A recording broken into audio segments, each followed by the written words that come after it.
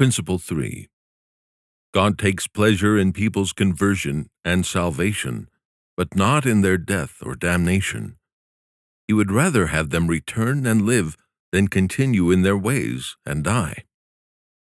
The Apostle Peter says that the Lord is long-suffering to usward, not willing that any should perish, but that all should come to repentance. 2 Peter 3, verse 9. He sincerely desires the conversion of all people.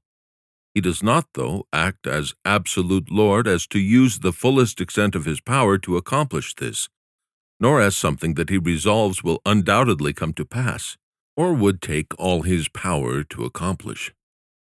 A prince has the power to assign a guard to a murderer, to see that he will not murder and be hanged. However, if he does not do so for a good reason, and simply sends messengers to his subjects to warn them and plead with them not to be murderers, he may well say that he does not want them to murder and be hanged. He takes no pleasure in it, but rather desires them not to murder and to live. If he does happen to do more for some people for some special reason, he is not obligated to do the same for all. The king may well say to all murderers and felons in the land, "I have no pleasure in your death, but rather that you would obey my laws and live. But if you will not, I am resolved for all this, that you will die." The judge may truly say to the murderer, "Alas, I have no delight in your death. I wish you would have kept the law and saved your life, but since you have not, I must condemn you, or else I would be unjust." Although God has no pleasure in your damnation, and therefore calls upon you to return and live, yet he has pleasure in the demonstration of his own justice and the execution of his laws. Therefore, he is fully resolved that if you will not be converted, you will be condemned. If God were so much against the death of the wicked that he were resolved to do all that he can to prevent it, then no one would be condemned. Yet Christ tells you that narrow is the way that leadeth unto life, and few there be that find it. Matthew 7, verse 14. God is so much opposed to your damnation that he will teach you, warn you, set before you life and death. Deuteronomy 30, verse 19. Offer you your choice, and command his ministers to plead with you not to destroy yourselves, but to accept his mercy, and so to leave you without excuse. But if this will not do, and if you still remain unconverted, he declares to you that he is resolved on your damnation, and has commanded us to say to you in his name, "O wicked man, thou shalt surely die." Ezekiel 33, verse 8. Christ has basically guaranteed over and over with a verily, verily, that unless you are converted and born again, you cannot enter into the kingdom of heaven. Matthew 18, verse 3, John 3, verse 3.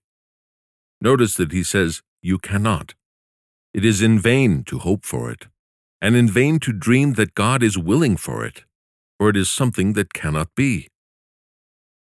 You see the meaning of the text, that God, the great lawgiver of the world, takes no pleasure in the death of the wicked, but rather that they turn and live, even though he is still resolved that none will live except those who turn. As a judge, he always delights in justice, and in manifesting his hatred of sin. Although considered in itself, he does not delight in the misery that sinners have brought upon themselves. I will be brief in providing proof of this, for I suppose you easily believe it already. First, the very gracious nature of God proclaimed this truth. Scripture, "And the Lord passed by before him and proclaimed, the Lord God, merciful and gracious, long-suffering and abundant in goodness and truth, keeping mercy for thousands, forgiving iniquity and transgression and sin, and that will by no means clear the guilty." Exodus 34, verses 6 through 7. This and many other passages may assure you that God has no pleasure in your death. Second, if God had more pleasure in your death than in your conversion and life, he would not have so often commanded you in his word to turn. He would not have made you such promises of life for all who will simply turn. He would not have given so many reasons in trying to convince you to turn. The theme of his gospel proves the point. Third, his command and instruction that he has given to the ministers of the gospel fully prove it. If God had taken more pleasure in your damnation than in your conversion and salvation, he would never have told us to offer you mercy and to teach you the way of life, both publicly and privately. He would never have commanded us to beg you and plead with you to turn and live. He would not have instructed us to acquaint you with your sins and forewarn you of your danger. He would not have told us to do all that we possibly can for your conversion and to continue patiently in doing so, even though you would hate or abuse us for our efforts. Would God have done this and appointed his ordinances for your good if he had taken pleasure in your death? Fourth, it is proved also by the course of his providence. If God would rather have you damned than converted and saved, he would not second his word with his works and allure you to himself by his daily kindness. He would not give you all the mercies of this life, which are means to lead you to repentance. Romans 2, verse 4. He would not bring you so often under his rod in order to bring you to your senses. He would not set so many examples before your eyes, nor wait on you as patiently as he does from day to day and year to year. These are not signs of one who takes pleasure in your death. If this had been his delight, he could have easily had you in hell long ago. He could have often cut you down in the midst of your sins while you had a curse or lie in your mouth, and when you were in your ignorance, pride, and carnality. When you were in your most recent drunkenness, or when you were lately mocking the ways of God, how easily he could have stopped your breath, restrained you with his afflictions, and made you comfortless in another world. How small a matter it is for the Almighty to silence the tongue of the most profane scorner, to tie the hands of the most malicious persecutor, or to calm the fury of the bitterest of his enemies, and make them know that they are only worms. If he would merely frown upon you, you would drop into your grave. If he gave a command to one of his angels to go and destroy 10,000 sinners, how quickly it would be done. How easily he can lay you upon the bed of sickness, make you lie there, groaning in pain, make you eat the words of reproach that you have spoken against his servants, his word, his worship, and his holy ways, and make you beg the prayers of those whom you despised in your presumption. How easily he can bring pain and groaning to your body, and make it too weak to hold your soul, making it more loathsome than the dung of the earth. That flesh that now must have what it loves, and must not be displeased even if God is displeased. That flesh that must be indulged in food, drink, and clothing no matter what God says to the contrary, how quickly the displeasure of God could consume it. When you were passionately defending your sin and quarreling with those who desired to draw you from it, when you were showing your anger against the reprover and pleading for the works of darkness, how easily God could have taken you away in a moment and set you before him in his fearsome majesty, where you would see 10,000 times 10,000 glorious angels waiting upon his throne. He could have called you there to plead your case, and could have asked you, what do you now have to say against your Creator, his truth, his servants, or his holy ways? Plead your case now, and make the best of it that you can. What can you now say in excuse of your sins? Give an account now of your worldliness and carnal life, of your time, and of all the mercies you have had. Oh, how your stubborn heart would have melted! Your proud look would have fled away, your countenance would have been terrified, and your tough words would have turned into speechless silence or dreadful cries, if God had simply brought you before his judgment seat and pleaded his own case with you, that you have here so maliciously pleaded against. How easily he can say at any time to your guilty soul, "Come away," and live in that flesh no more until the resurrection, and it cannot resist. One word from his mouth would destroy the poise of your present life, and then all your abilities and powers would stand still. If he would say to you, "Live no longer," or "Live in hell," you could not disobey. However, God has not yet done any of this, but has patiently tolerated you, has mercifully upheld you, and has given you that breath that you breathed out against him. He has given you those mercies that you sacrificed to your flesh, and he has granted you that provision that you used to satisfy your greedy throat. He gave you every minute of that time that you wasted in idleness, drunkenness, or worldliness. Does not all his patience and mercy show that he did not desire your damnation? Could the candle burn without the oil? Can your houses stand without the earth to bear them?